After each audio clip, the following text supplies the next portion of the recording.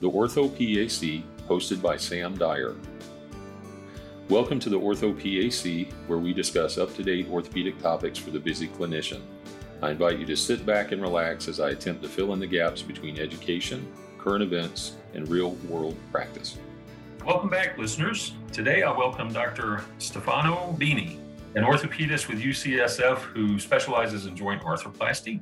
Dr. Bini is also the chair and founder of the meeting called DocSF, short for Digital Orthopedic Conference in San Francisco. Hello, Dr. Bini, and welcome to the Ortho PAC. Well, thank you very much. I'm excited to be here and talk to you a little bit about what's coming down the pike in terms of the future of virtual reality. I met you for about a minute or two at the AAOS. You were making your rounds, and I thought it was such an interesting topic that you had a discussion with me about. So that's how we came to today's podcast. And today's topic is on virtual reality and applications, and maybe some potential applications in orthopedics. How is, these different realities, how are they used in medicine or in training? Yeah, so let's take virtual reality first. There are several clear applications that are starting to gain traction. One that is quite interesting is using virtual reality to get people out of their head, so to speak. So people having significant anxiety or pain, when placed in a virtual reality environment that may be cold, for example, that could be in a mountain, throwing snowballs. In that environment, they would feel less pain. People who are very anxious could be placed in a calm, soothing environment on the beach by an ocean with some nice music playing, and their anxiety measures drop significantly. So those are applications of virtual reality in a clinical environment that come to mind. Another one that's becoming quite popular, and there's a fair amount of money being invested into it, is the use of virtual reality to teach skills. So if you are in a virtual reality environment, you have a headset and you have these controllers in your hands, and the software knows where your hands are because those controllers, you can manipulate objects in this virtual environment.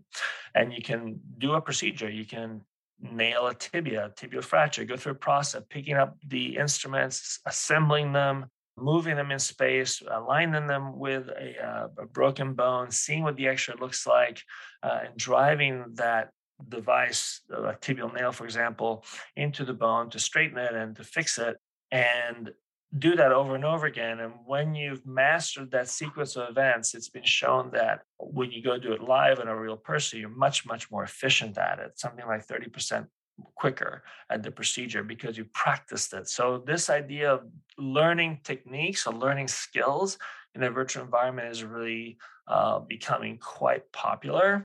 And it could be as complicated as doing a difficult surgery. It's also has been used to try complicated procedures and do them before you actually do them.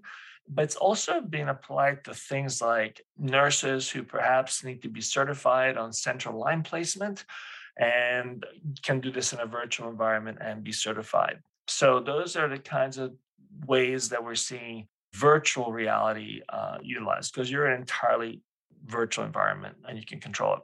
Augmented reality has some very interesting educational pieces too, because now let's just say that you have a headset on and you're intubating a mannequin to learn how to do an intubation of a patient who is asleep and you're CRNA or something like that.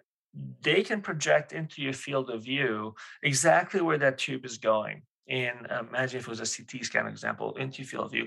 And at the same time that you're doing that, they can actually project into the field of view a mistake so that you have a chance to see what happens when you make an error in your technique and you need to address it. So the augmented reality experience is really quite interesting.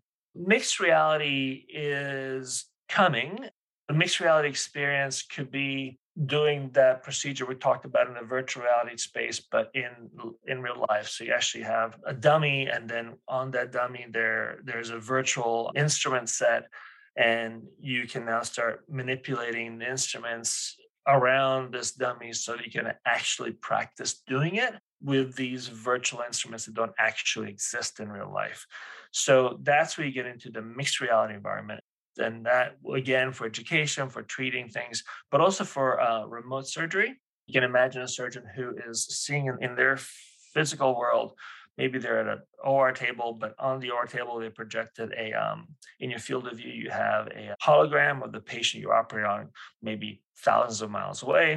And now you see a bunch of instruments you can interface with, move them around and work them. And then the same, whatever you're physically doing in your own virtual world is actually happening thousands of miles away. And that sounds science fiction, but people are already doing it. So this technology is no longer something we read about in textbooks. It's starting to be truly plausible. And just to take a step back, I talk a lot about this idea of adjacencies. And the concept of adjacencies isn't mine. It's been around for some time. It comes out of evolutionary biology as its origins, but it's the idea that things happen only when everything that's required to make them happen is available.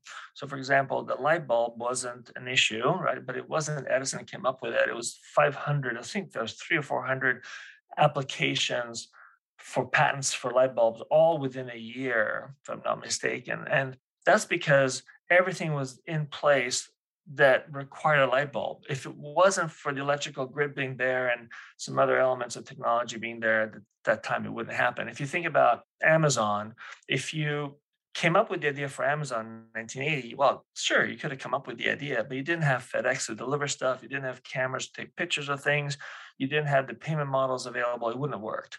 But once all those things are available, that can happen. So what's happening in the VR space, AR space that makes things visible? One is the quality of screens that you're looking into, the ability to project those things in a way that actually feels virtual.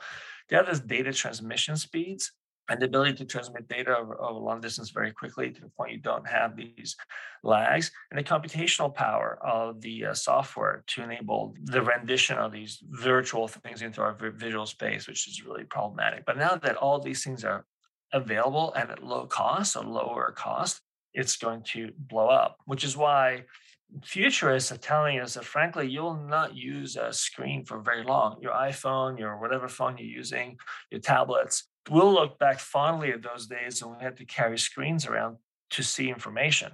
The perception is that as soon as the technology gets a little cheaper, less more expensive, and actually better, most information we normally access on our phones, we project it into our field of view. Somewhere over in glasses, on the screen of your car as you're driving, on any surface that you're working with, so that you no longer have to look at a screen to get that information. It's really an interesting direction we're moving. Great stuff. Great stuff. Dr. Bini, thank you for coming on today, taking time to share with our listeners. I hope to see you at another conference soon. Yes, look forward to the fortuitous meeting and invite everybody to join us. We have a docsf.health.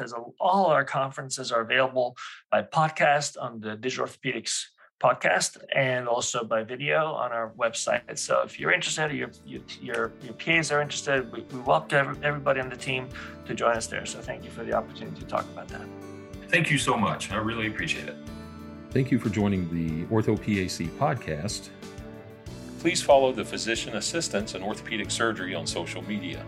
Connect with us on Facebook, Instagram, LinkedIn, and Twitter. Please subscribe to our podcast. If this has been helpful, please take a moment to leave a review.